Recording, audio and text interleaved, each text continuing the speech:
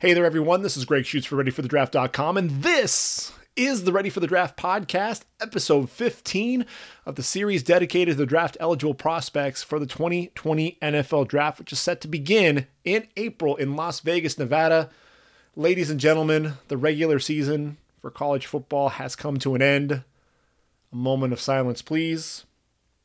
Okay, we're now ready for the conference championships. It's championship weekend, getting ready to find out who's going to be advancing to the college football playoff, where everyone else is going to be going in terms of bowl games. We're going to be there every step of the way. Going to take a look at every single matchup and every single bowl game, really look at some of the best players in those matchups, guys that you'll want to be paying attention to come draft day.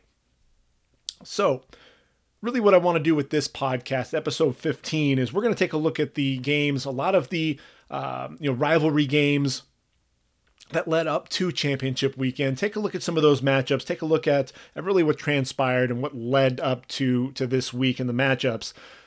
This week's episode was taped just after Oregon put the beat down on Utah, 37-15. So we're also going to take a look at that game just a little bit, what those implications might mean for the college football playoff. Take a look at Justin Herbert and some of the other draft-eligible prospects. We'll have to talk about Penei Sewell, who may be the first overall pick of the 2021 draft. We'll see. We're also going to go ahead, we'll take a look at some of the players who have already made their names, thrown their names into the hat and into the ring for the 2020 draft that are underclassmen, really the underclassmen tracker, if you will. Take a look at some of the names that have already made themselves eligible for the draft, as well as a few names that have decided to come back to school. That's going to be something that we're going to be taking a look at through the next few weeks. And ultimately, after January 20th, which is the deadline for the underclassmen to declare, we'll break down every single underclassman who declared for the draft. Take a look at their qualifications coming out of college and where I expect them to fall in the draft, and really what to expect from them at the combine going forward as well.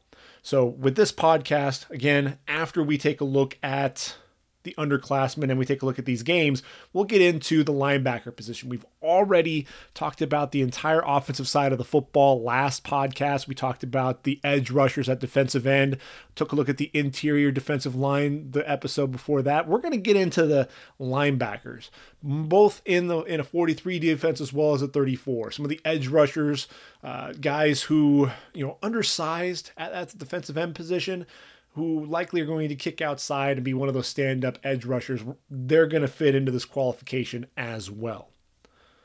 And then obviously we'll finish things off with taking a look at the championship matchups and really what to expect tomorrow, Saturday, December 7th, 2019.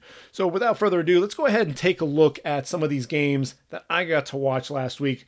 Virginia beating Virginia Tech.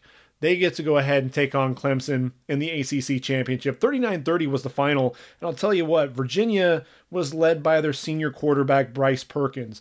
20 of 33 for 311 yards and a touchdown, but it was really what he did with the ball in his hands. 19 carries, 164 yards, 2 touchdowns. Look, not the most polished passer in the world, but the athleticism, and he's a big guy, 6'3", 215 pounds.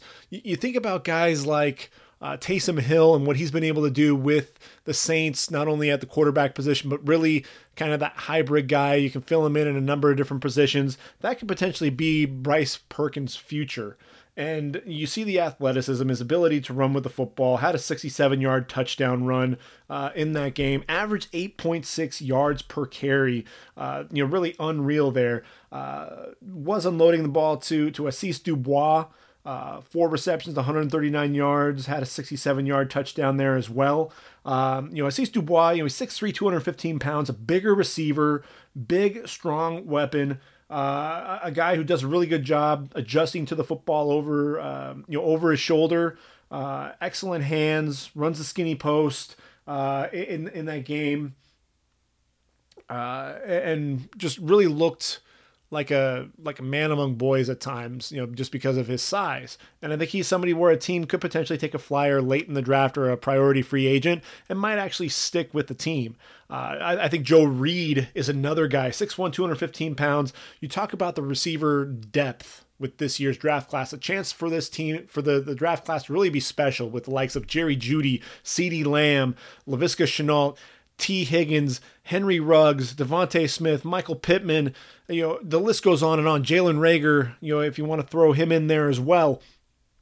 And that's just the tip of the iceberg with it. Joe Reed is one of those guys who's going to kind of fall through the cracks. 6'1", 215 pounds, real strong hands, catches everything thrown his way, excellent route runner, knows how to get open, 5 catches, 66 yards in that game. I'll tell you what, a guy that really impressed me was Eli Hambeck, 6'4", 300 pounds, a guy who has size, who can play at the defensive tackle position, but really what he's been utilized there at Virginia is as a 5 technique, and I think that he has the size to be able to do that. Showed off some pretty good athleticism as well.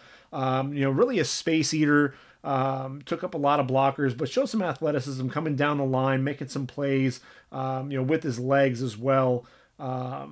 So that's one of the things that I was looking for, was who else was going to step up, who's going to make that big play there for Virginia, and Eli Hambeck was the guy that really caught my eye. I think obviously when you talk about linebackers, and we're talking about them in this podcast, Jordan Mack is the guy that comes to mind, 6'2", 230 pounds, an inside backer. And, I could see him playing inside in a 34 defense, but really what's interesting about Jordan Mack is, this year, he's really shown a knack for getting after the quarterback. 7.5 sacks this season alone, 24.5 total tackles for loss in his career. Had 114 tackles his sophomore season. Very active, showing now that he can get after the quarterback as well. Not going to be a guy, I think he'll be a day 3 pick, probably a mid to even late day 3 guy, but a guy who I think is definitely going to... he takes good angles to the ball, very intelligent player, up for the Campbell Trophy, which is essentially the academic Heisman there for the college football. Keep an eye on Jordan Mack. I think he's a guy that could end up, being a player there down the road. Dax Holyfield for Virginia Tech had 9 tackles and a sack in the game, 6'1", 232 pounds. The sophomore, not eligible for this year's draft, but a guy, a name to watch out for as we move forward, in 2021. Now, Memphis taking on Cincinnati.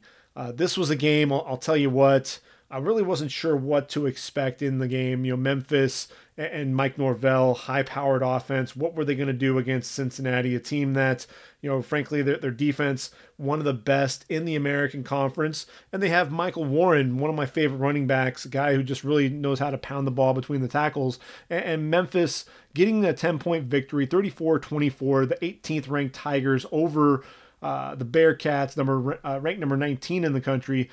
Brady White, an efficient day, 233 yards passing and a couple of touchdowns. And really the big guy there was DeMonte Coxey.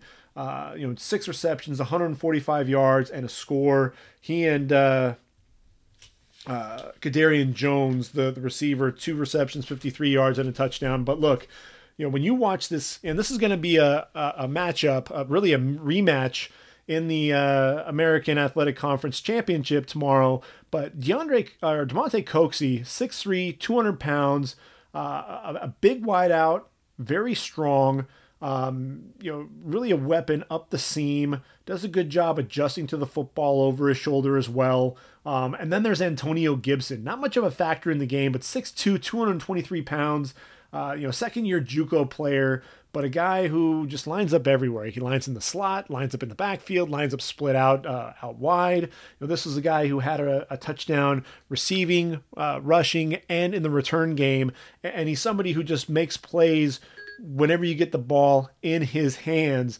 And he's so big, he's so physical, he's difficult to bring down, but he's really fast as well. Really burst on the scene this year, and he's going to be somebody for teams to keep an eye out for as we move forward through the draft process. We'll be really curious to see what he runs in the 40, because he's one of those guys who's a highlight reel waiting to happen. And when you have that type of size, he's one of those guys kind of flying under the radar in this wide receiver class. Damonte Coxie, I think it would behoove him to come back for one more year, play with Brady White, and then he'll be a sophomore. Kenneth Gainwell at the running back position. Really, I think Mike Norvell is one of those hot names at the head coaching position. So there's going to be some questions as to whether or not he's going to come back. Mike Warren, really a powerful back after contact, really a guy that you have to swarm in order to bring him down, and really shows off power in the run game around the goal line. 21 carries, 122 yards and a score in that game, busted off a 39-yard run. So he shows off some speed. He's not going to be a guy who's going to really take it the distance, but a guy who has a really good burst, has a powerful lower body, excellent balance to run through contact. Reminds me a little bit of David Montgomery in that respect, because he can just run through contact and keep on going.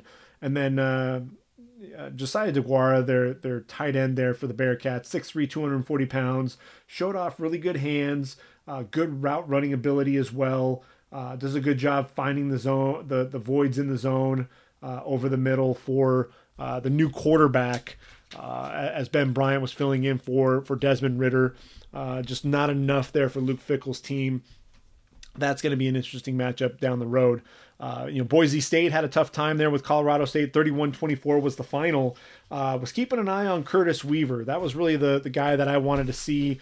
And I think he's one of those guys who's going to have a breakout year as a rookie in the NFL next season, should he decide to come out. And I think everybody's expecting him to.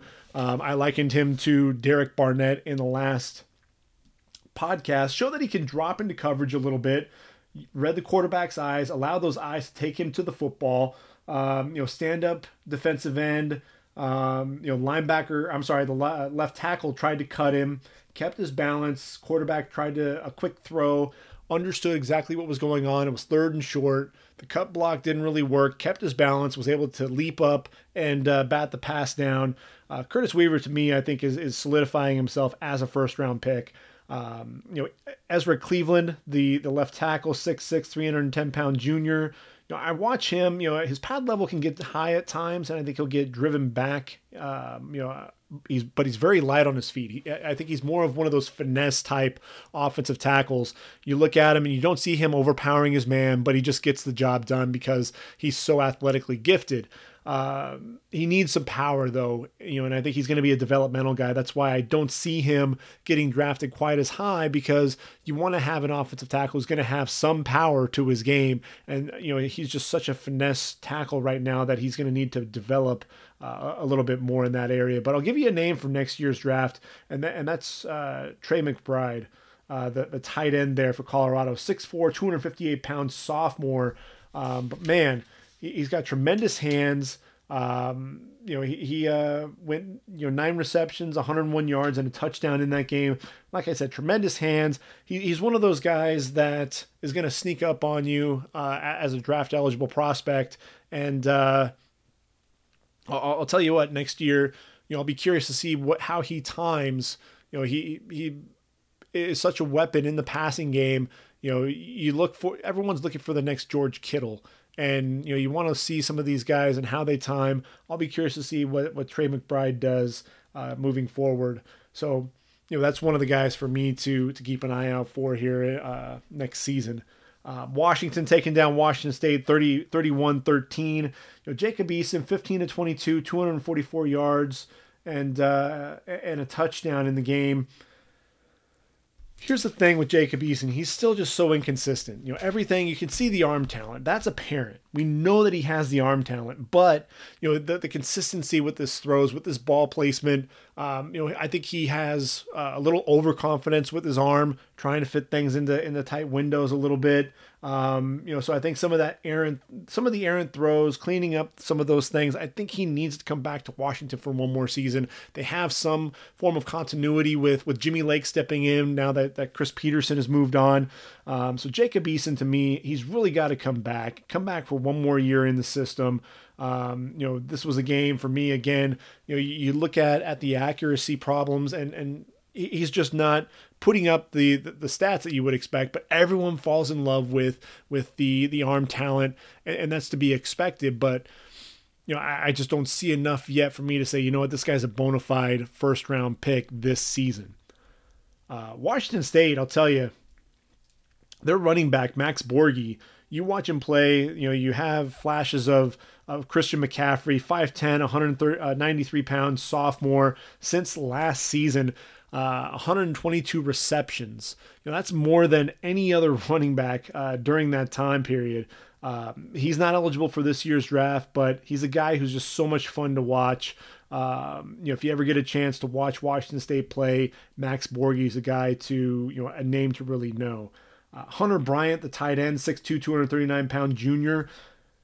He's a bit of a mismatch, in terms of, having the speed to outrun linebackers and then also has the size against the corners. A little undersized in terms of being a tight end. He looks like a more of a larger wideout, and reminds me a little bit of Evan Engram, in that regard.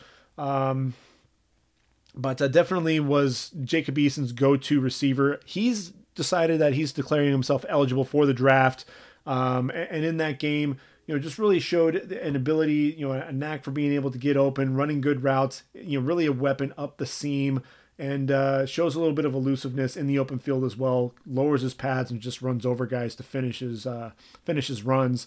Nick Harris, the center for Washington, 6'4", 302-pound senior, excellent leverage. He's an undersized center in terms of his height, but those short arms on the inside, he does that, uses it to his advantage, fires off the ball, plays with excellent leverage, extremely agile, showed on a screen pass to the tight end, Cade Otton, got to the second level in a hurry, got his hips around to seal off the defensive back to allow a big game for Otton. And then the left tackle, Trey Adams. Is he a first rounder? He's kind of one of those fringe first round picks, 6'8", 318 pounds. The medicals need to check out for that knee in the back. Some inconsistent tape with him. There are times where he looks polished, looks like he has the pass sets look very polished. The kick slide, being able to take the proper angle to beat the guys to the edge. Does a really good job mirroring the defensive ends in pass protection. Hands under the pad level, keeping his feet moving on the run plays. Nice short choppy steps. Slid to his left, picked up the defensive back with ease in this game. But let's see. He'll get a little bit too far out over his toes, and you'll kind of see him, almost lunging at guys at times. But for the most part, like Will Rogers tried to shoot inside on him and really showed a good power step, picked up that inside move, and really showed, an easy fluidity with being able to pick up the spin move back to the outside. And that's one of the things that I think you're really looking for in a left tackle. Does he have that mobility to be able to slide with his man? And, we did see that. Ohio State, look, they're the number one team in the country for a reason. 56-27, drubbing of the Michigan Wolverines. Wolverines kept it tight early, and the Buckeyes ran away with this. I think the story there was J.K. Dobbins, 31 carries, 211 yards, 4 touchdowns in the game. Also had a couple of receptions for 49 yards. And look, what you see with J.K. Dobbins is, he has excellent vision. I think he sees the holes. He's patient, allows those holes to really develop, from the blocks. Puts his foot in the ground and gets north and south. I think that's one of the things that really stands out is he sees the crease between the tackles and just shoots straight to the block, shoots straight to the hole. And then once he gets into the open field, shows some good acceleration. I'm going to be curious to see exactly what type of 40 time J.K. Dobbins is going to run in this draft. He's only a junior, 5'10", 217 pounds. I'm expecting him to come out because he's one of the top 5 running backs in this year's draft class. Jonathan Taylor, DeAndre Swift, Travis Etienne, and J.K. Dobbins is right in there in that mix. Chuba Hubbard is there as well, but J.K. Dobbins ran a nice angle route over the middle, excellent catch in stride, made a lateral cut to make a defender miss in the open field, and ran away from some defenders as well.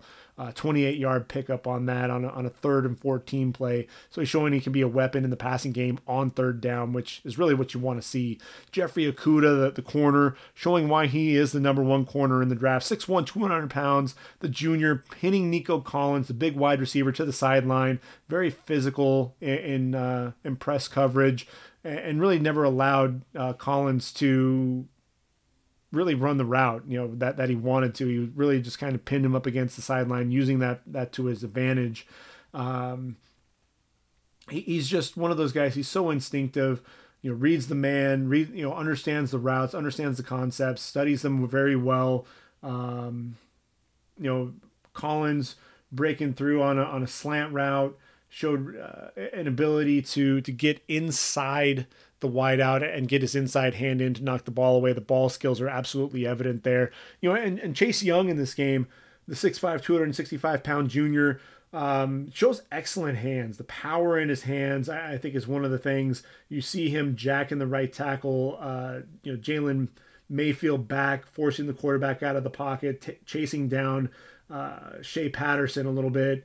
Saw a lot of double teams and in this game, and really wasn't quite as effective as he would have liked to have been. I thought that Jon Runyan and Ben Bredeson, specifically, did a pretty good job against Chase Young, who only had 2 quarterback hurries in this entire game. Never actually got a tackle in this game. So I think that's going to bode well for Jon Runyan, as a potential tackle or guard. I think, there's some versatility there with him. 6'5", 321 pounds. Even when Chase Young would beat Runyan to the outside, he'd open up and really just kind of push him up the field away from the pocket. I thought that he did a decent job anchoring against the bull rush, play with pretty decent leverage. And then, also in the running game, climbing to the second level, finding Malik Harrison, the outstanding linebacker, who we're going to talk about here in a little while. Just really impressed me. I thought he had, a shaky start to the season, but as the season's progressed, Jon Runyan really impressing. And then Ben Bredeson, one of the best guards in this draft, 6'5", 325 pounds, showing really good leverage, sealing off the defensive tackle, and good hips as well. Really, the biggest thing is for Bredeson. I think the same thing goes for a lot of the other guards, like Shane Lemieux against for Oregon. You saw it in the game tonight against Utah. These are guys. First step quickness by those defensive tackles is really what's going to beat them. And Bredeson got beaten by Devon Hamilton coming off the ball, ultimately dropping Hassan Haskins in the backfield for a loss of 1 yard on a run play. But when he locked onto Chase Young, sustained his block all the way to the whistle, very active hands, keeps those hands inside and nice and tight. And, I thought he definitely helped himself as well. That's tape that teams are going to want to look at. Speaking of guards, Jonah Jackson, the transfer there for Ohio State, 6'4", 305. Excellent puller. He was pulling for J.K. Dobbins, getting out to the right, sustaining his block to the sideline. Really blew up Carlo Kemp, the nose tackle, off the ball with a real powerful punch off the snap. So those were some of the guys that I was really keying in on during that game. It's going to be interesting to see, exactly what happens there. Josh Uche, who is Michigan's top pass rusher, he's declared himself eligible for the draft. We'll talk about him here in a little while. It's going to be interesting to see how he times. I think he's one of those guys who's inconsistent. You see flashes, but you talk about production versus potential. Talked about that with Rashawn Gary last season. Uche, I don't think is a prospect at the same level as Rashawn Gary, but he's somebody who I think will at least get a look because he does know how to get to the quarterback. Georgia just pounded Georgia Tech 52-7 in that game. DeAndre Swift with 2 fumbles lost and injured his shoulder. So I think that's going to be huge coming in against LSU. They're going to need to be able to run the football. And if DeAndre Swift is slowing up, then you're looking at guys like Brian Herrien, Zamir White, and James Cook, you're relying on some inexperienced running backs there. Harrion is the exception, but DeAndre Swift before this game, over 400 touches without a lost fumble. So I think it's huge when you see some of those things happening. He was actually having a decent run before the injury, showing his ability to lower the pad level, finishing his runs, excellent speed to get to the outside. He's one of those dynamic playmakers. He's 5'9", 215 pounds, powerfully built, bounces off of contact, 10 carries, 73 yards in the game before he ended up going out. His health obviously is going to be a concern with that shoulder, but he's one of those guys. I think he has a chance to be the number one running back taken, although I think Jonathan Taylor, what he's doing there at Wisconsin, we haven't seen things like what Jonathan Taylor's doing, frankly. So it'll be interesting to see. Yeah, I think he's right in the mix, though. Andrew Thomas, the left tackle, 6'5", 320 pounds, really showed why he's in contention to be the number one tackle taken. Knee bender, able to effortlessly mirror the defensive end, keeping him right there in front of him. Pulled out in front of DeAndre Swift to the left, buried the safety, got a kick out block there. Excellent balance. I thought that was one of the things that was impressive. You watch him. You saw a defensive end try to spin, able to really pop over and pick him up. And then after that, looping around, the linebacker looping around, able to then slide back out and pick him up as well. I thought that you saw some really good athleticism there. So Andrew Thomas, if you talk about Tristan Wirfs at Iowa, the other top tackle for the draft, you're going to see a lot of power. You're going to see a guy that kind of reminds me a little bit of Brandon Sheriff, who ended up being a top 10 pick, number 5 overall of the Washington Redskins because of all the power. But I think he has some of that versatility, with his athleticism, being able to play both tackle positions. Those two guys, that's really where you're going to see those matchups, and it's really going to make things interesting. Now, Jake Fromm, here's the thing. Jake Fromm started off just absolutely awful in this game. Finished 14 of 29, 254 yards, and 4 touchdowns. But look, he really, really struggled to start out the game and just was missing his receivers, throwing the ball behind his guys, just struggled with ball placement, struggled with his accuracy. As the game went along, though, you saw him really start stepping up. First half, 8 of 18 for just over 100 yards and a touchdown. Third quarter alone, they put a stat up there on CBS, 6 of 11, 149 yards, 3 touchdowns, really able to turn it around. That talks about the mental makeup of this quarterback, because he's one of those guys who, he's very cerebral, doesn't have all the arm talent, but he was one of those guys that he was able to rebound and really help lead this team going forward. And then Monty Rice, a linebacker, 6'1", 235 pounds, a guy who showed the instincts against the run, shooting into the backfield, dropping the running back behind the line of scrimmage, did a good job running with the receiver in the flat. The receiver catches the ball, able to turn, drop him, and ultimately force the football free from the receiver. Quarterback run, accelerates, gets outside, chases him all the way down as well. Just a very, very active linebacker, especially in the run game. So that takes us to, I got to watch, let's see what else. Clemson, 38-3 against South Carolina. And really in this game, we can start talking about our linebackers a little bit with Isaiah Simmons.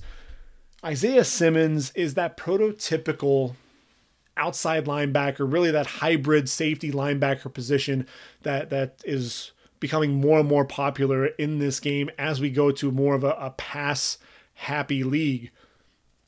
Very versatile, 6'4", 230 pounds, showed his ability to rush the passer as a blitzer, can shoot in off the edge against the run, can play sideline to sideline, very intelligent, the gap integrity, you see him when he runs between the tackles, understands, reads his keys, and makes plays. Very rarely is he out of position. Can blitz the quarterback, can get after him there. And then I think what was most impressive about Simmons in this game was his coverage ability. He got to cover Shi Smith in the slot, and you saw the safety in him really take over. Showed some recovery speed, was beaten initially. The recovery speed to get back to the receiver, got his head around, located the football, elevated with the receiver, had inside leverage, so he was able to get his hand up, long arms, 6'4", 230 pounds, remember, and able to knock that football away. Just a tremendous talent, and to me, I think he's a lock as a top 10 pick. I think any team that's looking for a linebacker will be ecstatic to get a guy like Isaiah Simmons. Travis Etienne, another guy, I think what's so surprising for me with him is he has all the speed, but he's running with power now, 5'10", 200 pounds. But you see a lot more power. You see the balance with him, but the explosiveness, able to hit the hole in a hurry, really wasn't asked to do a whole lot. Just 15 carries, 51 yards, and a couple of touchdowns in the game. But Etienne has definitely established himself as a top 5 back in this year's draft. T. Higgins, 6'4", 215-pound junior, another guy who's a top 5 wideout. Just Clemson's roster just loaded with a lot of these guys. But Higgins separating from the corner on a fade, 10-yard touchdown, really just a subtle push to create some late separation, push down low. Officials didn't see it, able to go up and high point the football, ran a post route, really sold it to the inside. With a head fake and a stab, snaps it back off to the outside. I'm sorry, it was a post corner. Sold it to the inside with this head fake, puts his foot in the ground, gets back outside, left Mukuamu, who is going to be a prospect in next year's draft. Israel Mukuamu, the excellent 6'4" corner who's only a sophomore, had him turned around, really was still covering the post when he ended up breaking back outside.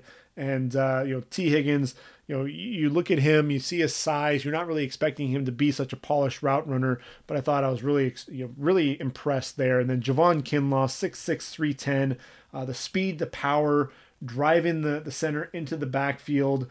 He's one of those guys, just bench presses the guard off the ball, gets into the backfield, drops the running back, just the guy who can really disrupt run plays. Took John Simpson, who I think is one of the better guards in this year's draft, drove Simpson all the way back into the backfield to really disrupt the run. He didn't actually make the tackle on the running back, but he blew that run play up, driving Simpson all the way back so that the running back really had nowhere to go. To me, Javon Kinlaw is absolutely going to be a first-round pick. Which takes us to Alabama-Auburn. Auburn, the 15th ranked Tigers, taking down the Crimson Tide, ranked number 5 in the country, 48-45.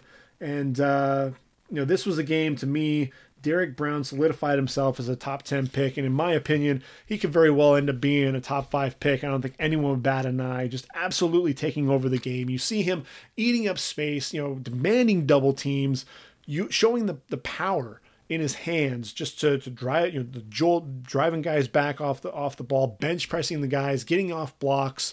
A guy who was so quick off the football, quick hands.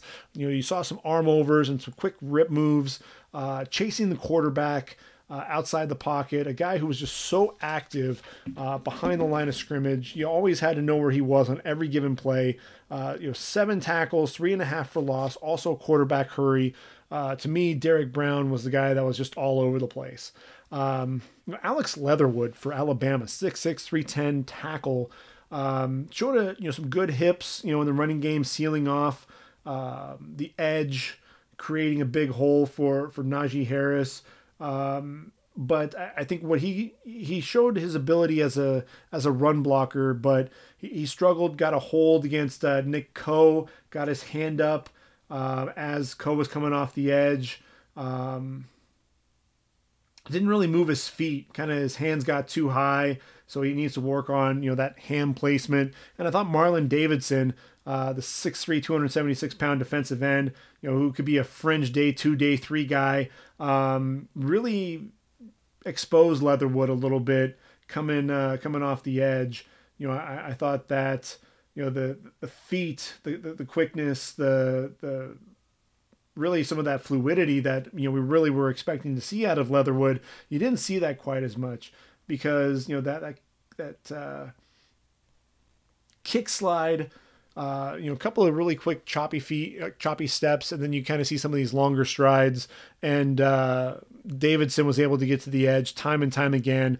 That's really what I worry about with Leatherwood is, he played guard last year. This is his first year at left tackle.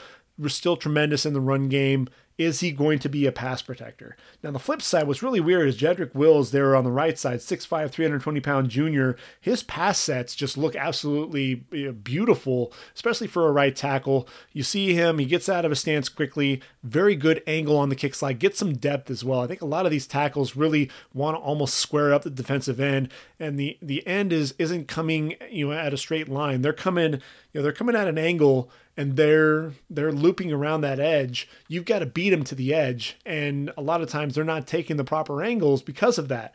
I thought Jedrick Wills absolutely does that. Keeps those hands inside, knee bender. Very very fluid athlete, powerful in the run game. I think Jedrick Wills absolutely helped himself in this game. Let's see. Prince Tega Winogo for Auburn, 6'7", 305. I thought he showed a really good job, against Raekwon Davis, showing some good athleticism, keeping Davis in front of him. Slid very well with Anthony Jennings in pass protection as well.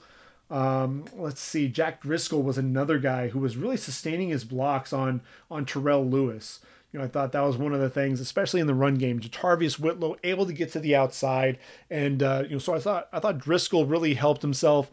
Terrell Lewis, 6'5", 252 pounds. He's another linebacker in this year's draft class, and really he looks more than anything else to be a situational pass rusher. He's real raw right now, and he struggled to get off blocks, and that's really one of his big things, especially against the run. You allow him in space, to just really attack the quarterback, pin his ears back and go. That's really what he's going to be asked to do early on before he can really develop the rest of his skill set. I thought for Bama, obviously Jalen Waddle, his athleticism there at the receiver position, he'll be talked about as one of the top receivers in next year's draft class. But Najee Harris, 27 carries, 146 yards and a touchdown. Also have 4 receptions in the game as well. Showed really good hands, that I thought was impressive. Was able to shake defensive backs one-on-one, finishes, with a powerful, lowering of his shoulder, running into guys, just powering through that. But the athleticism, I thought, surprising athleticism there for him. And, I still think he lacks the burst that's really needed at the next level to be, the bell cow for an NFL franchise. But I think he'd be a nice change of pace with that physicality. I just wonder, you worry, is he going to be another Bo Scarborough, a guy who just hasn't really performed at the next level? Or is he going to be another, Derrick Henry? That's really going to be the big question mark right now. Henry Ruggs had a 37-yard touchdown in this game, really after a 17, able to fight off the corner and then just really accelerate away for the final 20 yards after catching it was a 17-yard gain, really exploded away from him. One of the things that I thought was so impressive was the stop and start. His ability to throttle down after, really tearing out, on up the field, ate up the cushion on, corner was in off coverage. Then he plants, stops his feet, comes back for the football, for a back shoulder throw. I think Henry Ruggs is still developing as a route runner. I don't know that a lot of people have him as the number 3 wideout in this year's draft class. I think T. Higgins may have him a little bit because of the size, but, Henry Ruggs could very well be this year's Marquise Brown. I don't think that he's necessarily going to be a Corey Coleman type. I think he's more like the Marquise Brown because he does attack the football in the air. I think he's a little bit better route runner than some of those other guys. So Henry Ruggs, definitely a guy to keep an eye out for. Minnesota against Wisconsin, obviously, Jonathan Taylor, what he's doing, the power with his game and the speed. able to also catch the football out of the backfield. He's one of those guys definitely to keep an eye out for. Tyler Johnson really improving his draft stock week after week. Does he have a burst? That's going to be the biggest question, but he's such a savvy receiver. I think, you're talking about being a possession receiver at the next level. Kamal Martin showing excellent range at linebacker. Zach Bond, really the speed rusher coming off the edge. We're going to talk about them here in a little bit. LSU against A&M. I mean, come on, Joe Burrow, just absolutely, he's going to end up breaking the record for completion percentage. He's at almost 79% for the year. Just a guy who just always seems to be under control and in control of the offense. Jamar Chase, arguably going to be the Biletnikoff Award winner. He's one of the finalists with, with CeeDee Lamb and Michael Pittman Jr. Has the most touchdowns in the country, so that'll be interesting to watch. Clyde Edwards-Helaire just continues to impress. He's, just 5'8", 209, but the jump cuts, in the hole to avoid defenders, the quick feet making people miss, and then the burst after the quick lateral cuts to get to the outside, along with the vision to see the cutback lanes. Reminds a lot of people of Darren Sproles. I can understand why, because of that short, compact frame. Damian Lewis, the right guard, 6'3", 332 pounds.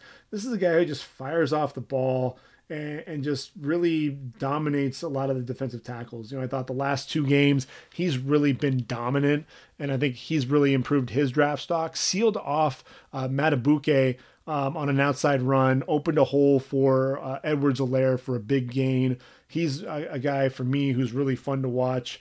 Let's see. What other games can we talk about? Oklahoma and Oklahoma State. So in this game, OU defensively really shutting down Chuba Hubbard. And what's crazy is you talk about 104 yards as shutting Chuba Hubbard down. 6'1", 207-pound redshirt sophomore.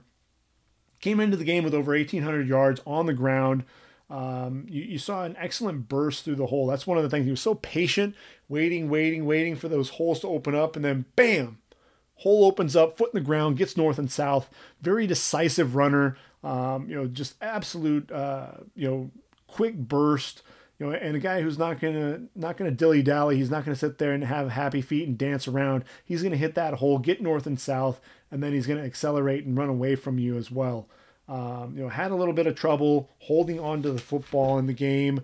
Had 2 fumbles, but a guy who I think is probably going to ultimately come out and enter the draft. But this game was all about the Sooners. The Sooners taking down their rival in Bedlam, 34-16. Jalen Hurts, look, he's now 37-3 as a starter, 71.4% completion percentage, which is 5th in the FBS. Just a guy who he's not the tremendous passer. I don't think he's a guy who, sees the entire field a lot of times, will throw into traffic a little bit, but just the will to win, and a guy who I think is just so competitive. You put the ball in his hands, you allow him to run with the football.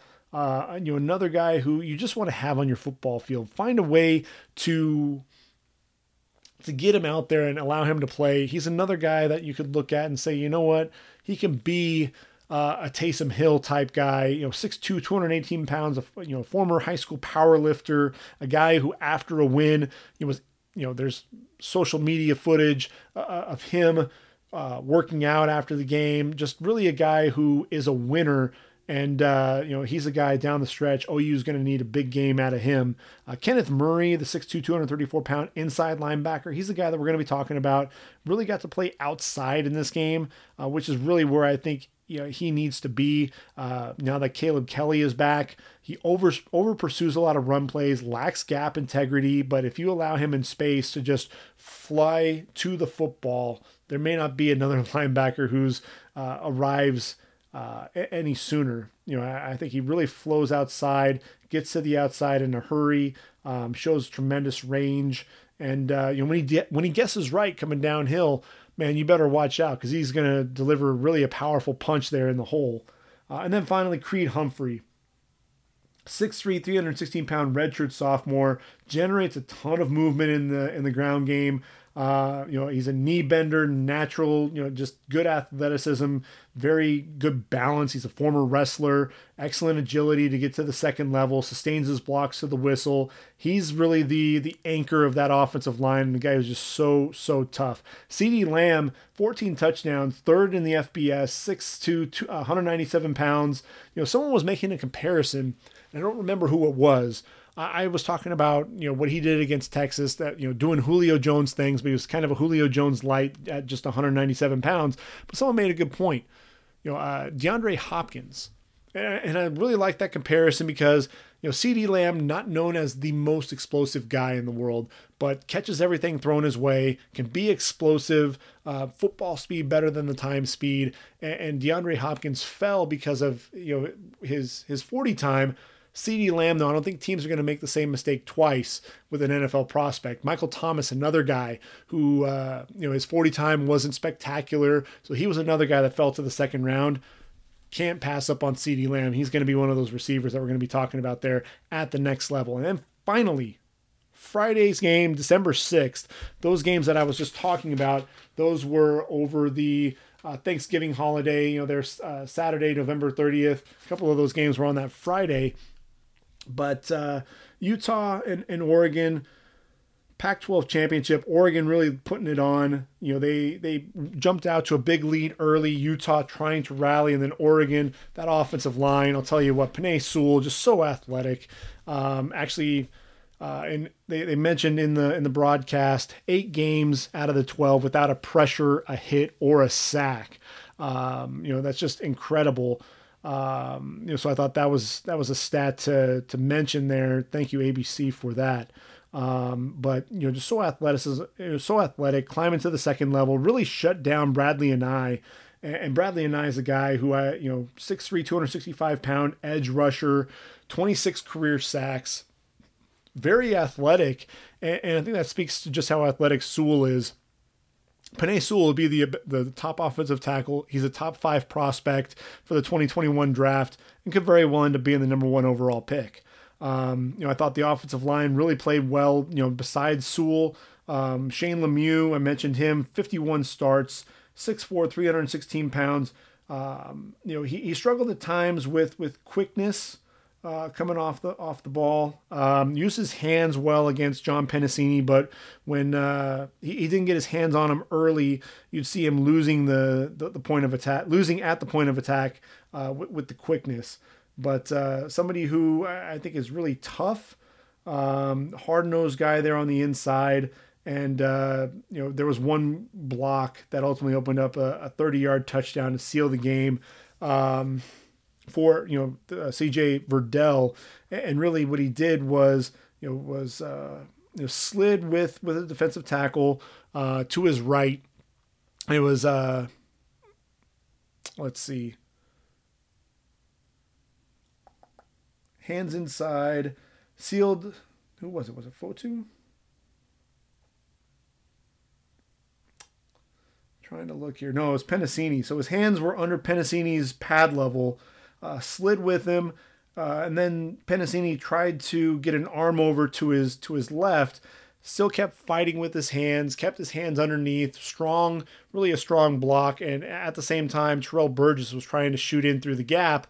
And ultimately he was able to take on 2 defenders and open that hole along with Jake Hansen, who was having a tremendous game opening lanes for Verdell, Cyrus, Habibi Likio, Travis Dye and company. But that block, he was the one that blocked down on Leki Fotu and just cleared the way, opening that hole for that 30-yard touchdown to seal it.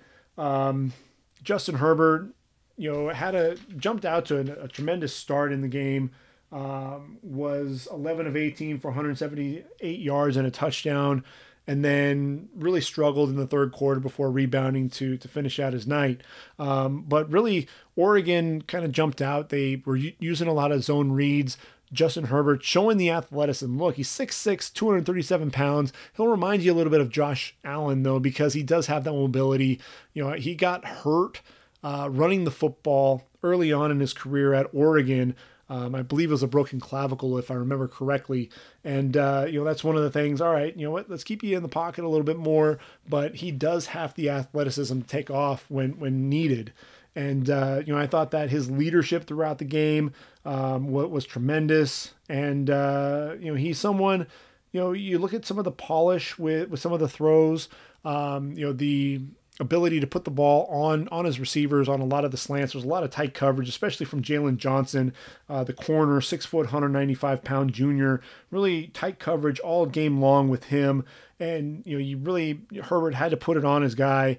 And the big thing that Herbert needs to watch out for is, when that line was getting some pressure on him, he's got to watch, just relying on that arm strength. He almost threw a couple of picks that really could have changed the whole complexion of the game. Calvin Throckmorton, the offensive tackle, right tackle there for Oregon, 6'5", 309 pounds. Big, physical, nasty guy. Climbs to the second level pretty well to seal off a defensive back. Physical, like I said, against the run. I thought he was flat-footed at times, trying to block Mika Tafua there on the edge in pass protection. Lacks some of that foot speed. I think he's going to be a right tackle. He's going to be one of those physical guys, one of those maulers. He's just going to have to make sure that he watches himself so that he doesn't get his quarterback hurt. He's got to get really move those feet. Troy Dye, the leader there for Oregon, 6'4", 226 pounds, 4-year starter. Had a blitz up the middle to really hit the quarterback, disrupt the throw, hit right into the chest of the quarterback as Tyler Huntley was getting rid of it, and then had a pick that really sealed things for Oregon. Out route by Brant Keithy, and kind of the quarterback stared down the receiver. Huntley stared him down, undercut the route on that out route, and ultimately stepped in for the pick. Francis Bernard, we're talking linebacker, so might as well go ahead and talk about Francis Bernard as well. 6'1", 235 pounds. He's a guy who just continues to impress. And it was a BYU transfer. He's somebody who I think is going to end up being in the top 5 the top 10 of my linebackers, just because he just continues to make plays. And that's something that, when you looked at him at BYU, and if I can get my computer to work here, was at BYU 2015, 2016. Let's see, in 2016, 79 tackles, had 3 interceptions, 3 pass breakups, comes to Utah, 73 tackles, 7.5 for loss, another couple of interceptions as well. Just very active, instinctive player, a guy who flies around to the football. He's really done well. I think he's made himself some money with this play there at Utah. A guy who I think can play a little bit inside or out if you need to, but a guy who just, like I said, very instinctive and can make plays all over the football field. So those are some of the different matchups that I got to watch. So we really need to jump in and take a look at these linebacker positions, and when you talk linebacker, we talked about Isaiah Simmons. 218 tackles in his career, 26 going for loss, 10 sacks, 2 interceptions. 17 pass breakups, 6 forced fumbles, fumble recovery. A guy who just does a little bit of everything. So instinctive. He's absolutely a top 10 talent and a guy that everyone should be keeping an eye on. When we stay there at the outside linebacker position, K'Lavon Chaisson, 6'4", 250 pounds. He's a guy, to me, when I watch him play, it's hard not to compare him to Barkevious Kiki Mingo. And, obviously LSU outside linebacker, taken number 6 overall in the 2013 draft, had 29 tackles for loss, 15 sacks in his career. You look at some of the production there, 15 tackles for loss and 8 sacks as a sophomore, came back as a junior, just 8.5 tackles for loss and 4.5 sacks as the junior there in that draft. And taken, like I said, number 6 overall by the Cleveland Browns. Hasn't really lived up to a top 10 billing, and that's one of the things when you look at it, with K'Lavon Chaisson, Barkevious Kiki Mingo, you're looking at him, he's still in the league, he's still producing there for Seattle, but he's not quite, you look at him, he's very serviceable. And he's a guy who he's a veteran and a veteran presence there for the Texans. But when you look at a guy like K'Lavon Chaisson, you can't be mentioning him in the top 15, top half of the draft. 16 tackles for loss, just 6.5 sacks. But what I do like is his fluidity. He's one of those guys who has, he's got some twitchiness there with his hips, able to turn the corner in a hurry, can bend coming around the edge. But what I really like is the speed to power. Again, 6'4", 250 pounds, uses that length to his advantage, and explodes underneath the tackle's pad level and really drives him back into the quarterback. That's really what you want to see. But definitely some inconsistency with his play. And obviously, some of the medicals need to check out as well. In 2018, after just one game, went down to injury. And so some of those medicals, obviously making sure that checks out. Julian Okwara out of Notre Dame, 6'5", 240 pounds, played defensive end there for the Irish, out for the season with a broken fibula. Let's see, this season, 7 tackles for loss, 5 sacks, 24 tackles for loss and 15 sacks in his career, 4 forced fumbles as well.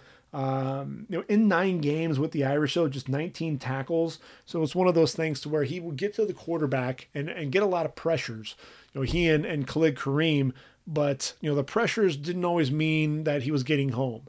He was affecting the play, and a lot of other guys can make plays on the quarterback or allow pressuring the quarterback, forcing him to make really a bad throw.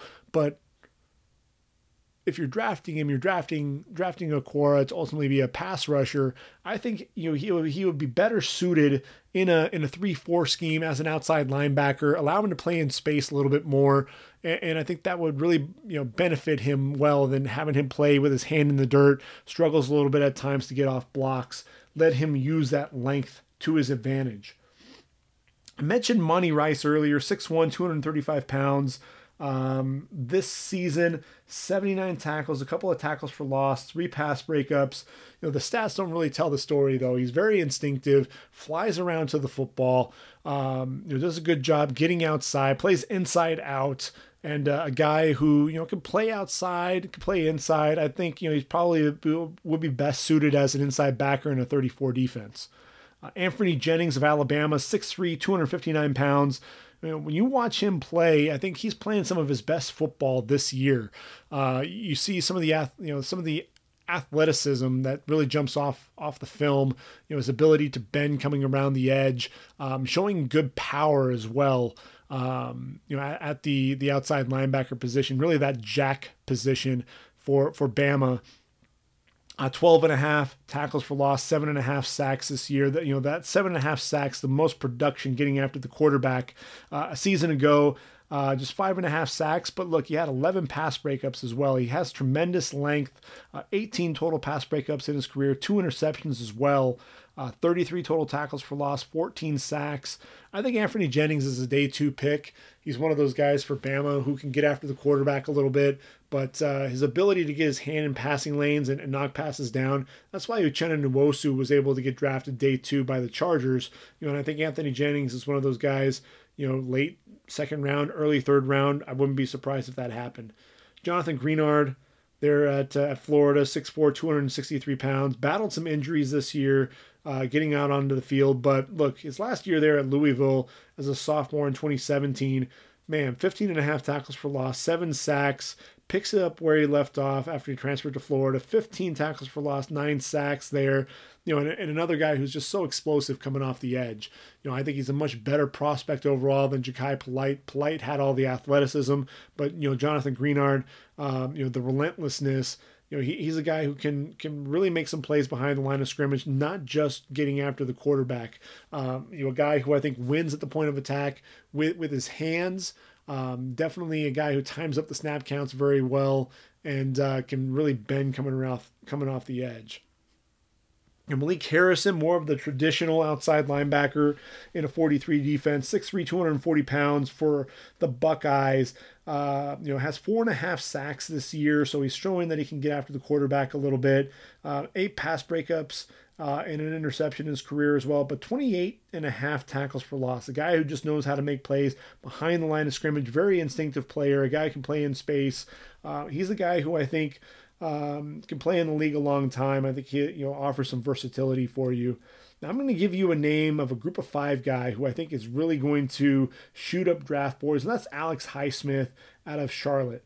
When we talk about some of the group of 5 guys, another Conference USA guy was Marcus Davenport. Now, obviously, Alex Highsmith numbers don't quite match Marcus Davenport there coming out of UTSA, but 6'7", 255 Marcus Davenport, 14th overall pick of the Saints, 37.5 tackles for loss, 21.5 sacks, 8 pass breakups, and 6 forced fumbles, to go along with 185 tackles. So you compare that with Alex Highsmith, just 6'4", 242, definitely a 3-4 outside linebacker versus Davenport, who's going to play defensive end. Obviously, we knew that for the Saints, but tackle-wise, pretty close there. 178 tackles. He has 47 tackles for loss. And when you think about that, that's 18.5 tackles for loss as a sophomore. Really showed he could start making plays behind the line of scrimmage there in 2018. Only got to the quarterback 3 times. But he showed that burst coming off the edge, his ability to bend, a really relentless, high motor guy, making plays in the backfield. But what he's done this year is added the ability to rush the passer. 15 sacks to go along with 21.5 tackles for loss. So when you're looking at his stats, 47 tackles for loss, 21 sacks, very comparable to Marcus Davenport. Now, Davenport, obviously, the tremendous athlete with all the size and the length, but I think Alex Highsmith has a chance to make more of an impact than Marcus Davenport because he's one of those guys who's an undersized defensive end who's probably going to play outside linebacker in a 34 defense, and a guy you allow him to play in space, allow him to do what he does behind the line of scrimmage. And I honestly believe Alex Highsmith can end up being one of the top linebackers in this draft. Keep an eye out for him. So I mentioned group of 5, and I'd be remiss if I didn't stay there just for one moment. How about Ladarius Hamilton out of North Texas? 6'3", 260 pounds. Is he a linebacker? Is he a defensive end? He's kind of undersized to be a defensive end, kind of bigger to be on the bigger side to be a linebacker. So it'll be interesting to see what he does at the combine, especially with that body type. But a guy, again, explosive, coming into the backfield, 28.5 tackles for loss from the Mean Green, 15 sacks in the last 2 seasons, back-to-back seasons with 7.5 sacks. So he's one of those guys. He's not going to be playing in a bowl game. Mean Green did not qualify for the bowls, but tune into ESPN Plus. Look for some of those games that the Mean Green played, and keep an eye out for Ladarius Hamilton. He's one of those guys. I hope he gets an invite to the combine. Really curious to see how he tests. But those are he and Hightower, the 2 guys to really keep an eye out for. Now, when we move to the inside linebacker position, Dylan Moses is the name that everyone's talking about. And, rightfully so. He's one of those guys coming into this season. Everyone was predicting that he would be the number 1 inside backer, lock as a first-round pick. I don't see him being a first-rounder right now. I just don't. He's 6'3", 235 pounds. You're looking at more of the potential more than anything else. Last year, 86 tackles, 10 tackles for loss, 3.5 sacks, tore his ACL. So you've got him coming back from an ACL tear. And, really just 1 year as the guy there in the middle for Alabama. So you're really kind of doing more of an assessment of, what could he potentially be in an NFL uniform. We still don't know if Dylan Moses is going to come out. If he does, because of all the injuries, especially with what happened to Tua with his hip, Dylan Moses to me, I think should still be a second rounder, but just because I think there still are some question marks. I think teams really wanted to see him take that next step So I think he's one of those guys that you really have to worry about. You want to see him, can he bounce back from that ACL tear? That's going to be the biggest question.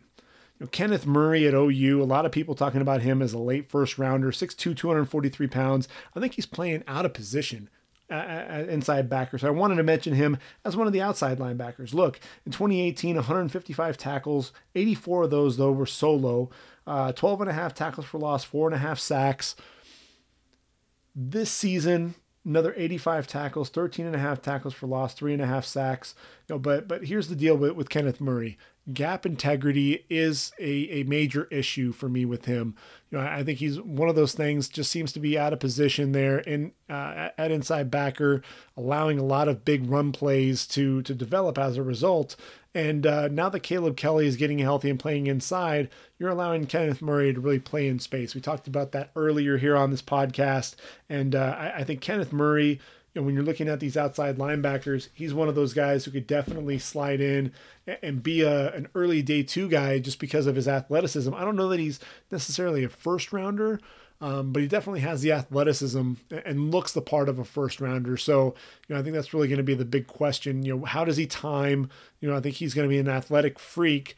So I think that's going to help his draft stock. And then it's going to come down to the interviews, because I think teams are going to test him a little bit because you saw the gap integrity, you saw him over pursuing a lot of plays.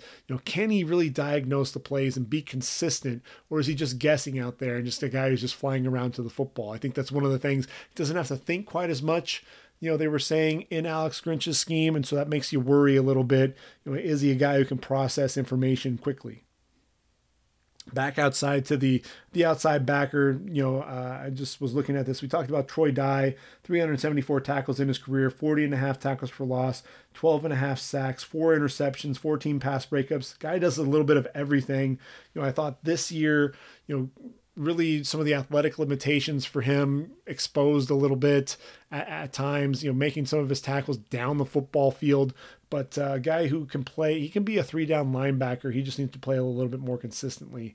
And then Darrell Taylor, the linebacker defensive end hybrid for Tennessee, 6'4", 255 pounds, back-to-back seasons with at least seven sacks, has 24 and a half tackles for loss in his career as well, 7 pass breakups, 6 forced fumbles, knows what to do when he gets to the football. One of the guys who definitely has a burst coming off the edge, can bend around there. He's just one of those guys who's disappeared. And that's one of the things that I worry about with Darrell Taylor, and taking him too high in the draft is, you're talking about the athleticism and the potential, but man, you got to be able to show up game in and game out. If you're going to be one of those edge rushers, the guy that's really being counted upon to get after the quarterback, you've got to make sure that you're showing up, each and every game. What you look at with him with this sacks, a season ago had 3 sacks against Georgia, 4 sacks against Kentucky, and had 1 sack the remainder of the year, and that was against Vanderbilt. So that's something that definitely has to be a concern.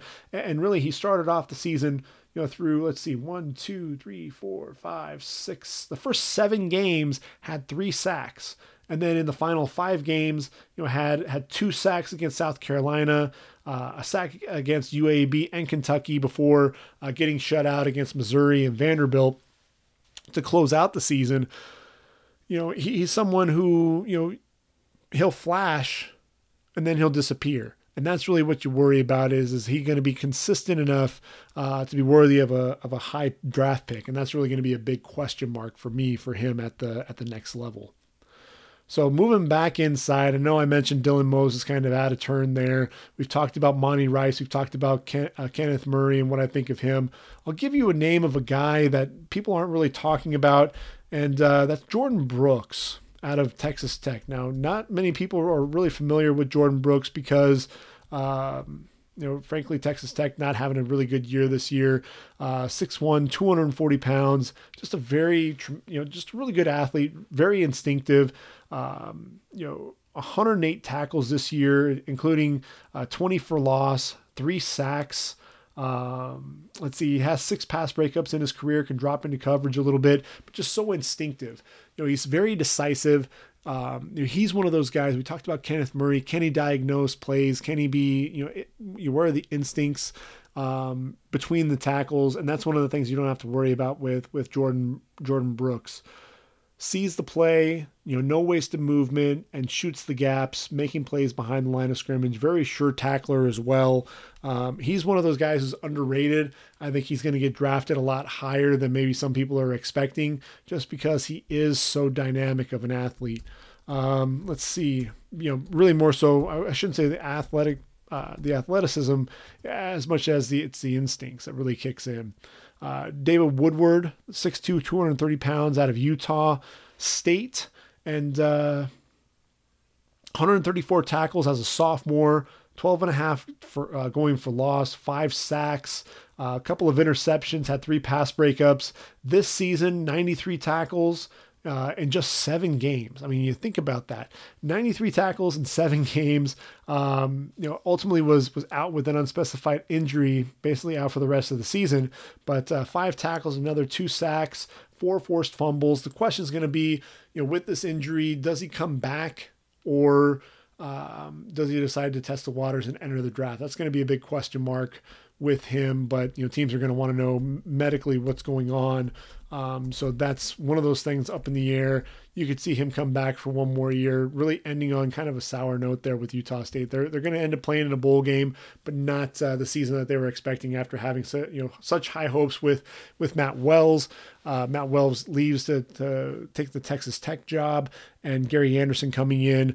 Jordan Love kind of struggling there at the quarterback position. I'd love to see Jordan Love come back for one more year, really work on some of the things, some of the passes that he was making, not seeing the entire field, really struggling at times. You get him back, you get David Woodward, the quarterback of the defense, back, and you've got some pieces for Gary Anderson to work with. Now, Cal's linebacker, Evan Weaver, 6'3", 235 pounds. Just he's not the most athletic guy. I think you look at him and he's not the most physically gifted specimen, but there may not be a more instinctive linebacker. He's shown that despite some of his physical limitations, he can drop back into coverage. He can read the quarterback's eyes, allows that to take him to the football. No wasted movement whatsoever. I mean, he's so much fun to watch. Had 155 tackles as a junior, 8.5 going for loss, 4.5 sacks, 6 pass breakups, a couple of interceptions, one of which was returned for a touchdown.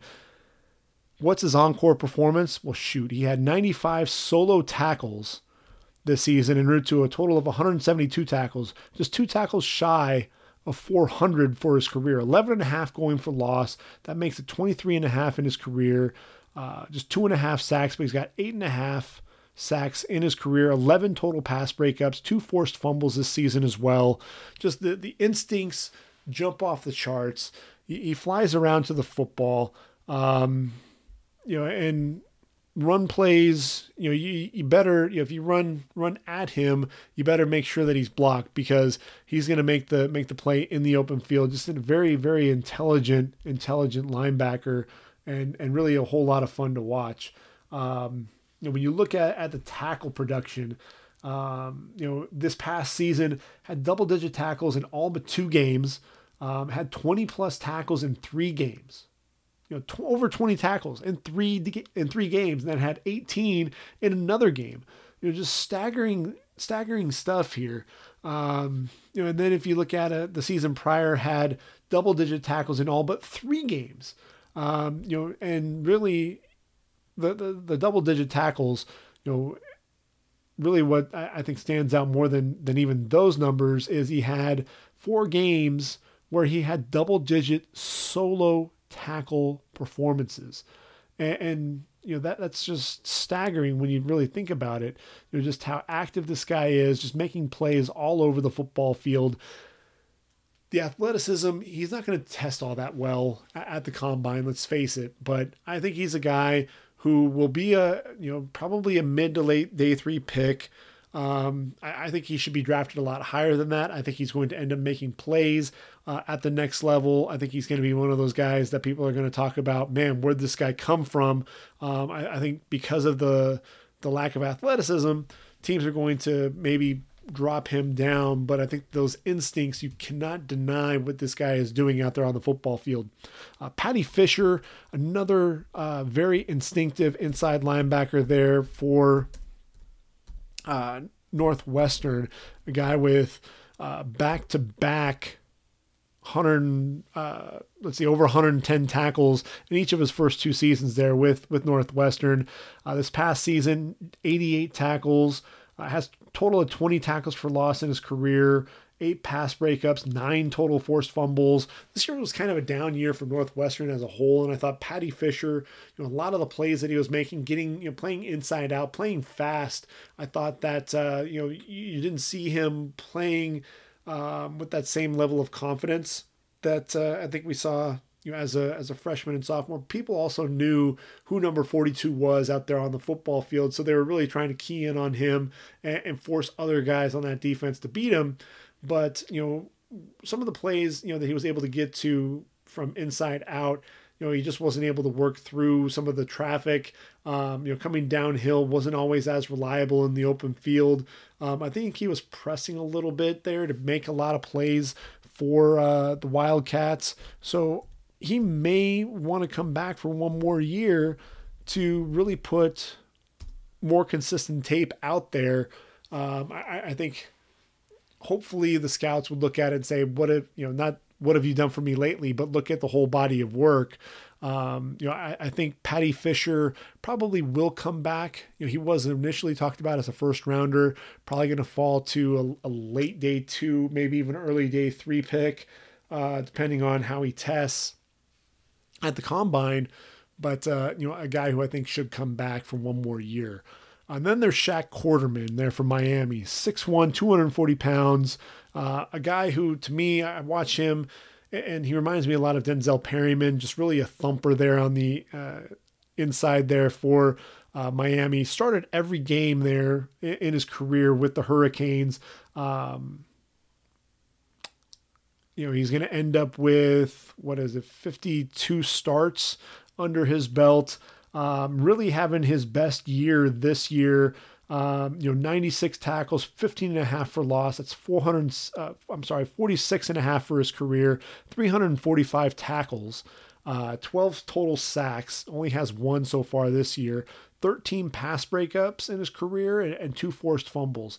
A guy who, he's inconsistent, I think, at times in coverage. I think there are times where he gets lost, but there's no doubt against the run.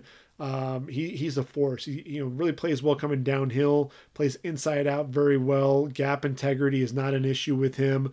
And when he drops into coverage, does a pretty good job reading the quarterback's eyes.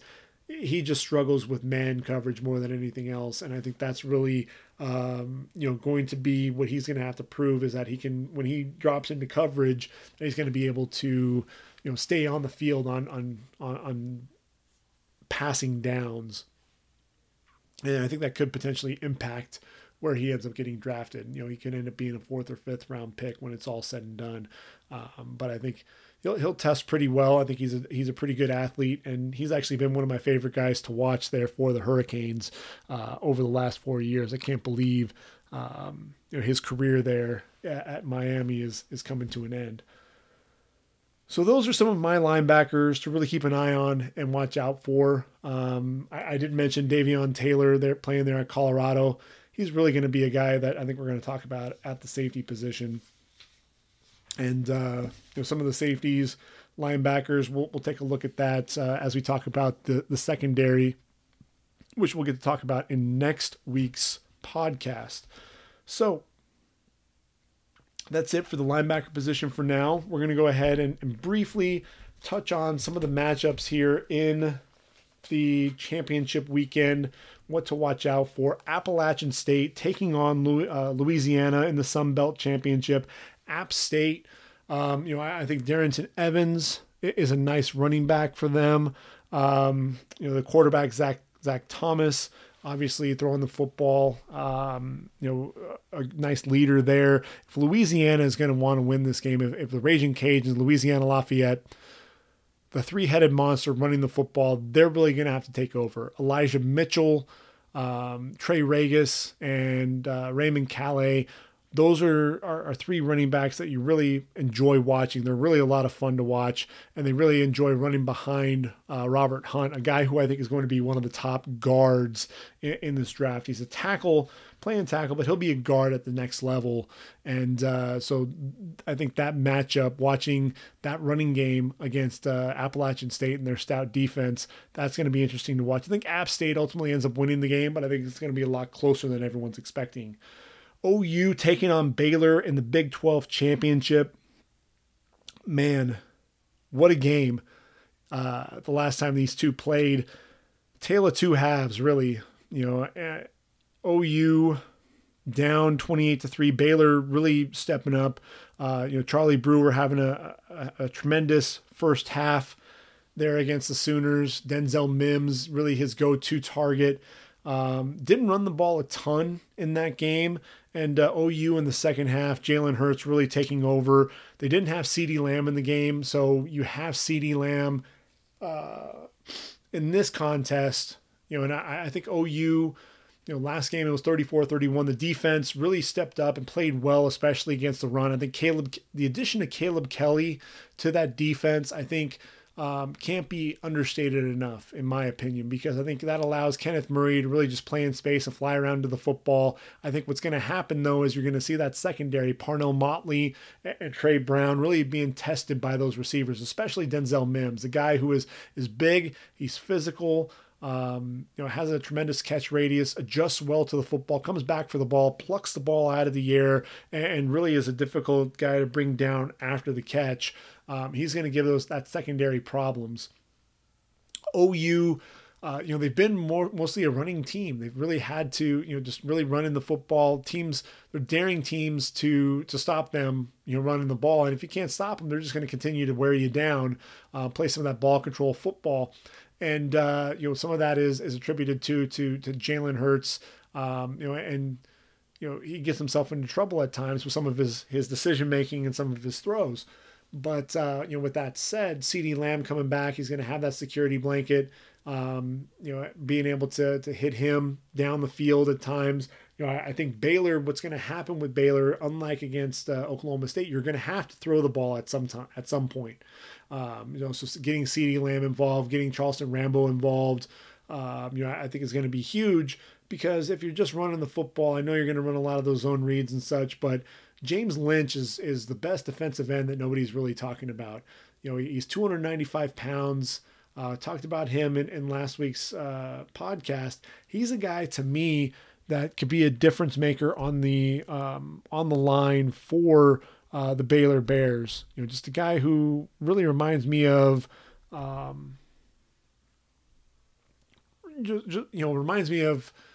Justin Smith for Missouri, just because he's not quite as athletic, but just a guy who just continues to work, a tireless worker, excellent hands, shows a pretty good burst coming off the edge. And then Bravion Roy, the 6'1", 333-pound nose tackle for the Bears. They have this formation there under Phil Snow, the defensive coordinator, where everybody's is a stand-up rusher, and including Bravion Roy. And he shows a surprising burst for a guy that big coming off the football. Does a really good job shooting gaps, that first step quickness. That matchup against Creed Humphrey is going to really be a lot of fun to watch. Can Creed Humphrey, keep him in front of him? Can he, utilize his power steps, be able to mirror Roy, or is Roy going to beat him with the quickness coming off the football? That's going to be the big question. Is Roy going to be able to take on multiple blockers? Can James Lynch, with his nonstop motor, his effort, his ability to really push the tackle back into the quarterback, if they can disrupt Jalen Hurts, make him make some poor decisions, I think it could be a long day for the Sooners. At the end of the day, though, I think the Sooners will impose their will. I think the defense is going to make enough plays, and I think ultimately the Sooners will win the Big 12 and will go on to the college football playoff. Florida Atlantic taking on UAB, Conference USA Championship. Lane Kiffin going to be announced as the Mississippi head coach, according to ESPN and a couple of the other media outlets. Florida Atlantic, they're a team that lost Devin Singletary. They lost their linebacker Azeez Al-Shire, who's playing at the next level as well. So don't know a whole lot about Florida Atlantic, to be perfectly honest. UAB, what I do know about them is David Reeves and their defense, top 10 in a lot of statistical categories in the FBS. Spencer Brown, the running back, is an explosive, powerful back as well. So that's going to be really a fun, intriguing matchup that people aren't really talking about there within Conference USA. Talked about the American Athletic Conference Championship. Memphis taking on Cincinnati. They're at the Liberty Bowl. I feel like we just did this, and here we are doing it all over again. Kenneth Gainwell, the running back there from Memphis, is going to, they're going to have to make sure that they try to shut him down the best that they can. Kobe Bryant, the corner there, named after, his parents named him after their favorite basketball player, Kobe, Kobe, son named Coby Bryant. See what he can do against the likes of DeMonte Coxie, Antonio Gibson, slowing some of those guys down. Cincinnati, I think Desmond Ridder, not having him in the game really hurt them. Michael Warren, they need to get him going early and often, and being able to get the ball to Guara, the tight end. But Memphis, there's been no slowing that offense down, and I expect Memphis to end up coming away victorious in that game. Which takes us to the SEC Championship, Mercedes-Benz Stadium in Atlanta. LSU taking on Georgia. Joe Burrow in that offense taking on that Georgia defense, the vaunted Georgia defense, which is one of the tops, one of the top in the country. So many, the depth is unreal. I mean, they play 6, 7, 8, 9 deep there on the defensive line. They rotate some of the linebackers in. A lot of guys in the secondary get a lot of playing time as well, led by Monty Rice, Tyler Clark up front, Tay Crowder at linebacker, and then in the secondary you've got Richard LeCount, the center fielder, who does a really good job, reading the quarterback, reading the routes, understands where he needs to be, comes downhill into the box in a hurry to make plays behind the line of scrimmage or right around the line of scrimmage. So Georgia, they've got a lot there defensively, but look, come on. Joe Burrow, what he's been able to do, he's been like a surgeon back there, just really taking apart defenses. And he's so smart too. He knows when to pull the football. I didn't talk about the game against Texas A&M too much, but he knew when to pull the football and take off. Surveying the field opens up. He's sneaky athletic. And would take the football, take off down the field. Very athletic on the move as well, getting his shoulder square to the line of scrimmage. With his eyes down the field, making connections with Jamar Chase and Justin Jefferson, Terrace Marshall, and Thaddeus Moss, Randy Moss's son. And then they're going to have to show, that's not enough. They're going to have to try to slow down Clyde Edwards-Helaire running the football. Georgia offensively, you've got Jake Fromm. Is DeAndre Swift going to be healthy or not? Jake Fromm, if you're going to ask him to win the game, that's where really, if he has a slow start like he did against Georgia Tech, they could be in for a long game because LSU is going to take advantage. That defense, you've got Rashard Lawrence up front. Obviously with Chasen, you've got, Patrick Queen and Jacob Phillips there at the linebacker positions. Grant Delpit leading that secondary with Christian Fulton. And the fabulous freshman, Derek Stingley. I think Jacoby Stevens at safety is another guy who's kind of an unheralded player there at LSU who's really been making some plays. I think LSU comes into this game and that offense just has too much firepower. I think they ultimately end up getting the win over Georgia and allow them to move on, punch their ticket for the playoff. Boise State and Hawaii playing on the blue turf in Boise, Idaho at Albertson Stadium, Mountain West Championship game. And I think this is Boise State's game to lose. The quarterback position really is one of the bigger questions. Is Hank Bachmeier going to play? This is a guy who, to me, was having a tremendous freshman season, battled some injuries, some consistency issues at times. and ultimately had to relinquish the starting spot. And you can hear me flipping through my notes. I'm trying to find the last game there for Boise. Boise for me, they've got Jalen Henderson, the quarterback. He threw for 251 yards and a couple of touchdowns in that game. You've got George Alani running the football. You also have Robert Mahone, but not really as effective running the football. I think they do enough offensively. Bachmeier was throwing for over 400 yards. Jalen Henderson, more of a running quarterback. It's going to be an interesting dynamic there. Curtis Weaver getting after the quarterback there in Hawaii. I think Boise State at the end of the day is just going to do enough to get the victory. It may not necessarily be pretty, but they're going to get the job done against Hawaii and the Rainbow Warriors. Clemson taking on Virginia. Mentioned earlier, Clemson's going to punch their ticket, to the CFP here with a big win over Virginia at Bank of America Stadium in Charlotte, North Carolina. Too much firepower. Trevor Lawrence throwing to T. Higgins, Justin Ross and company, then Travis Etienne running the football behind a veteran offensive line. The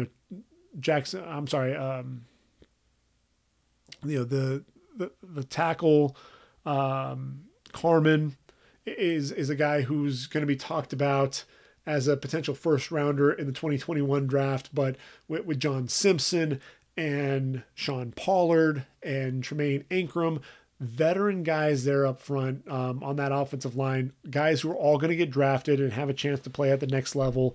Virginia, Eli Hambeck, Jordan Mack, an inside backer, Charles Snowden, an outside linebacker we haven't really talked about, but the 6'7" linebacker has a tremendous amount of length.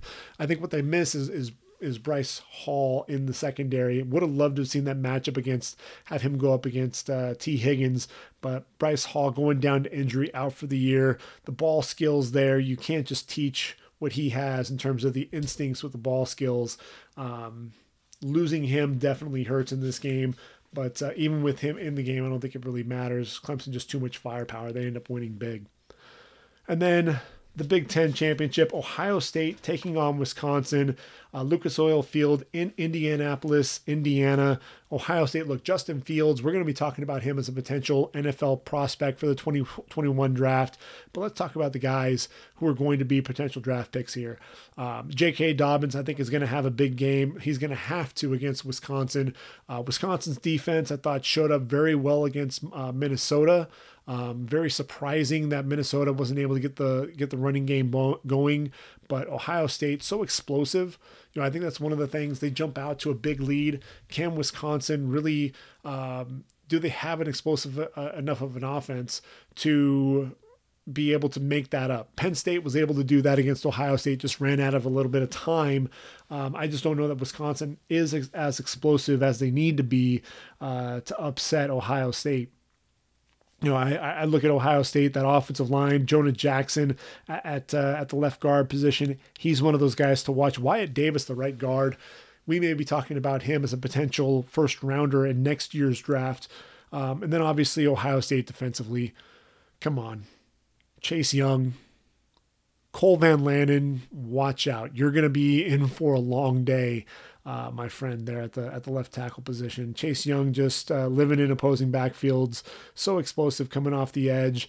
But he's not the only guy. That's one of the things that I think is so, Ohio State defensively up front. You've got Devon Hamilton, Robert Landers at defensive tackle. The linebackers, Pete Werner is a junior, but a veteran guy. Tuff Borland in the middle. And then Malik Harrison, who we talked about earlier. In the secondary, is Sean Wade going to play? That is a question at that safety position, but Amir Reep played well last week in his stead. Jeffrey Okudah, absolutely the number one corner in the 2020 draft. And I think you'll get to see why. He'll be matched up quite a bit with Wisconsin's top wideout, Quintez Cephas, a guy who I think really has stepped up and played well. I don't know that he'll enter the draft. He just fought his way back onto the roster there at Wisconsin after being falsely accused of sexual assault. Won that case, ended up getting reinstated at Wisconsin, then reinstated onto the football team as well. And all he's done, he's caught multiple passes in every game there for Wisconsin. And the team went away from some of the vertical threats. I want to see them really test things, though. He's one of those guys who I think can get vertical, and I think he's one of those guys who has the skills to test Jeffrey Okudah a little bit. I want to see that. I want to see some of those matchups that are really going to test Jeffrey Okudah. I mean, obviously, the biggest matchup that I want to see is Ohio State and LSU ultimately in the college football playoff championship. Really getting to see what Jeffrey Okudah can do against the likes of Justin Jefferson, Jamar Chase, Terrace Mitchell. I'm sorry, Marshall. I keep doing that. Ohio State, they also have Damon Arnett, who's going to get drafted. I think he'll probably end up being a day 3 guy, though. Jordan Fuller, the veteran there at the safety position, he's actually improved quite a bit. I think he'll probably end up being a 4th rounder when it's all said and done at the safety position. Wisconsin, offensively, it's all about Jonathan Taylor. Only he and Herschel Walker have rushed for as many yards, over the first 3 seasons. I think that's one of the things that is just so impressive about Jonathan Taylor. Yes, he's not the pass catcher that some of the other guys are, but he has improved his hands. 5'11", 219 pounds.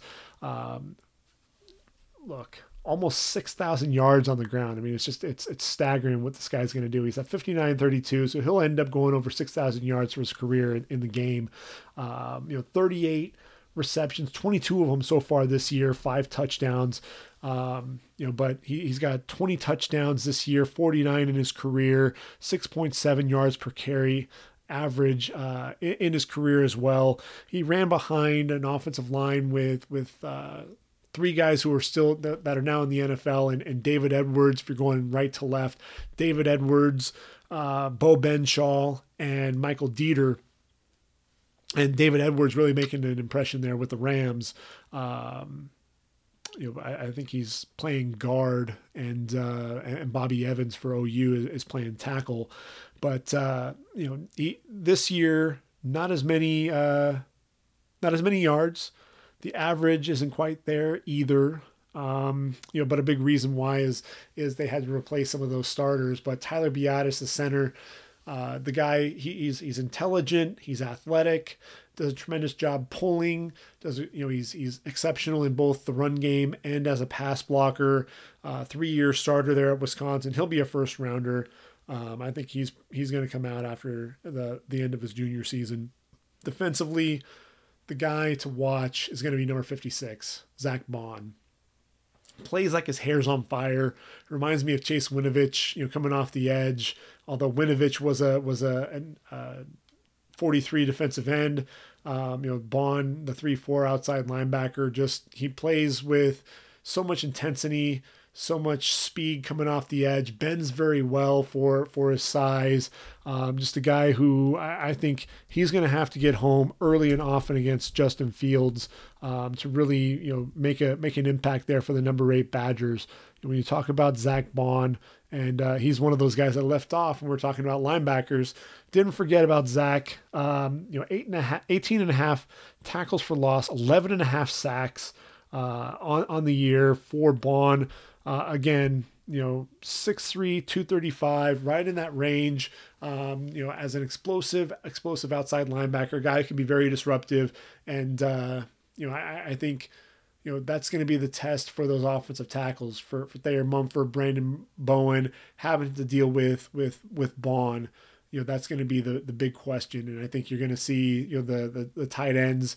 You're going to see Luke Farrell. You're going to see Jeremy Rucker probably, looking to double team him a little bit, or maybe the guards, either Wyatt Davis or Jonah Jackson, getting in there on him as well. Maybe even a chip from J.K. Dobbins here and there as well. But I just think Ohio State has too much. I think they end up going in and winning convincingly to punch their ticket for the college football playoff. So when it's all said and done, I think you're going to have Ohio State at 1, LSU at 2, Clemson at 3, OU at 4. LSU and Clemson, that'd be a tremendous matchup. You'll get to see those receiving core going against a very veteran secondary there for Clemson. I think that'd be a fun matchup to watch. AJ Terrell, one of the top corners in the draft. Tanner Muse, a big physical safety linebacker hybrid type there in the secondary as well. Getting to go up against all the likes of those big name wide receivers. And then watching that Clemson offense with T. Higgins, he'll get to go up against Christian Fulton. The matchups, I think that's what's really going to be a lot of fun. And then Ohio State, can OU slow down Ohio State? I think the really big thing is you're going to see a lot of Kennedy Brooks. You're going to see a lot of Ramondre Stevenson. You're going to see a lot of Jalen Hurts running the football, trying to take the ball out of the hands of Justin Fields, out of J.K. Dobbins. I think that's really what will be interesting, is taking that offense off the field, allowing their defense to get some of those breathers against a high power and potent offense, and giving Alex Grinch a couple of weeks to really study what Ohio State does. That will be an intriguing matchup as well. I think ultimately what you'd have is likely Ohio State and LSU coming away victorious, although there is a darn good shot with what Dabo Swinney is doing there in Clemson. He's talking about them being the underdog and the people aren't really giving them a shot to win. Clemson right now is probably the most dangerous team because they're playing with that chip on their shoulder, and people are overlooking them. And the defense, there aren't the names that they had a season ago. Offensively, they have the firepower, but that defense has just been clamping down on teams. Granted, it's against an ACC that's down this year, so really the question is going to be, can they slow down that LSU offense? And that is, I think, what's going to make the difference between LSU and Clemson. So getting ahead of ourselves, we'll probably be having more of these conversations about some of the different matchups, but that's just what I'm expecting to see. We'll see if I'm right. After this week, I may have differing opinions. Obviously, we'll get to see who ultimately is selected by, in the CFP after the games. The games obviously have to be played first. We'll see if any of these predictions come to fruition. We'll see what happens, and I'm looking forward to it.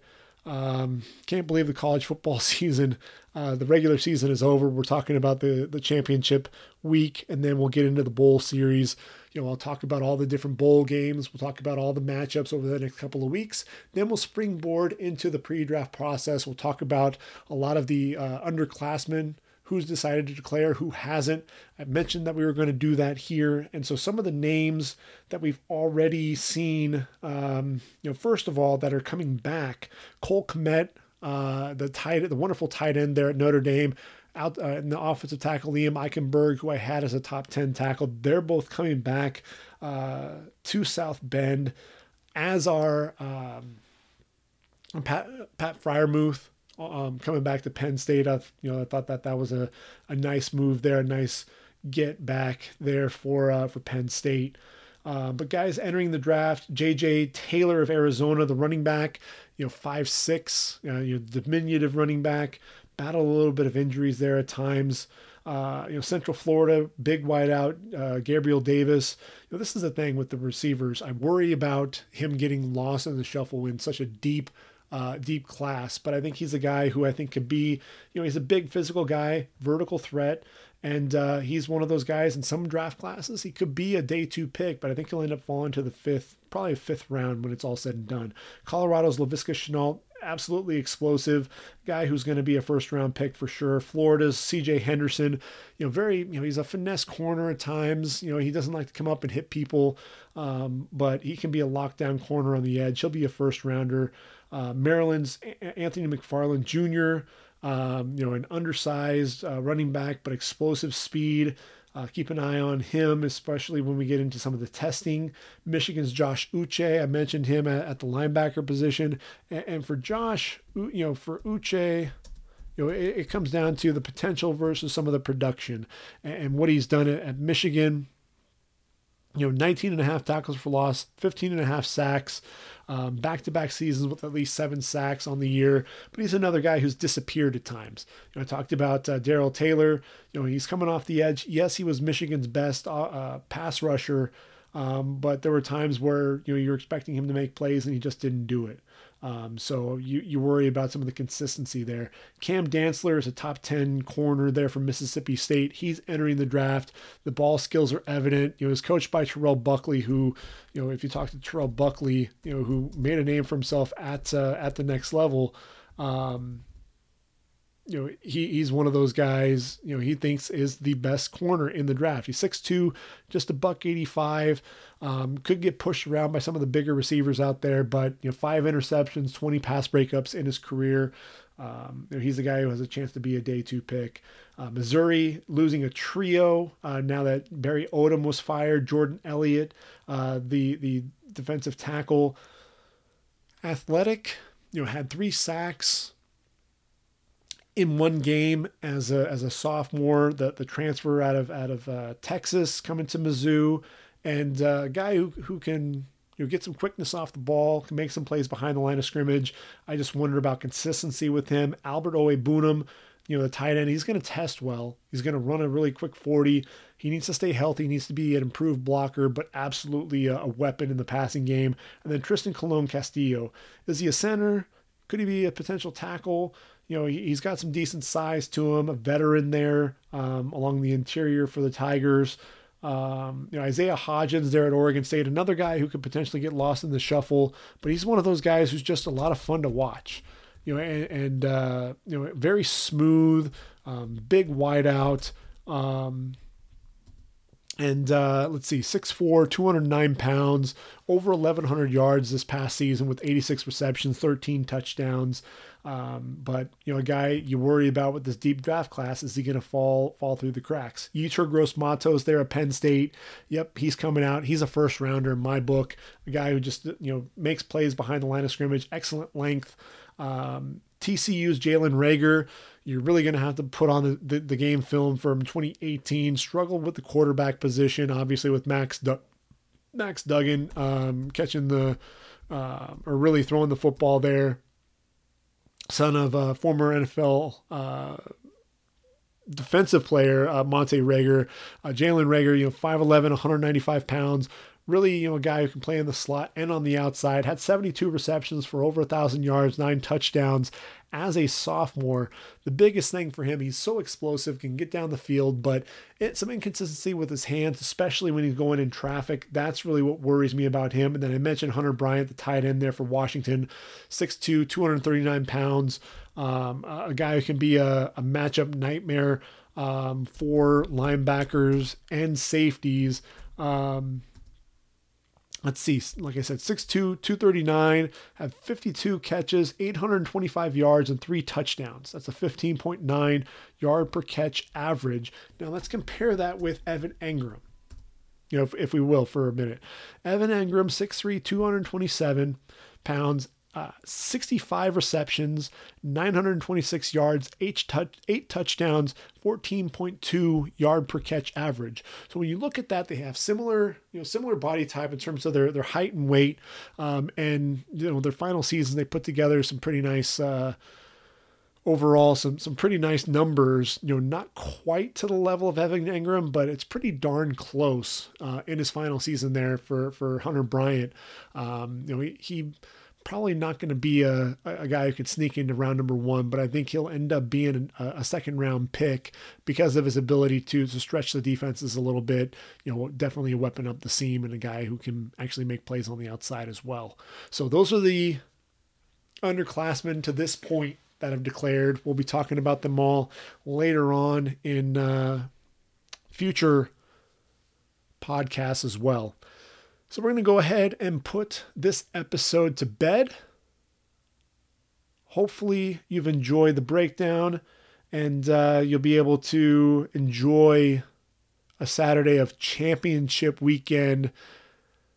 Next time we talk, we'll already know what the matchups will be in the college football playoff. We'll also take a look at the bowls a little bit. We also have to take a look at the secondary, so we won't forget about the secondary. We'll probably have a separate podcast to actually talk about the bowl games. We'll break down the first half of the bowl games because we're going to have so many. We'll make sure to break down the first half. Then we'll have another podcast where we'll break down the second half. And, that'll take us through the end of 2019. Hard to believe 2020 just right around the corner, but we're approaching it fast and furious. We'll get at least a couple of more podcasts in here before the end of the year. So for readyforthedraft.com, this has been the Ready for the Draft podcast. I've been your host, Greg Schutz. Enjoy your weekend, everyone. Enjoy college football, and we'll talk again next week. We'll do it all over again. Take care, everyone, and I am out of here.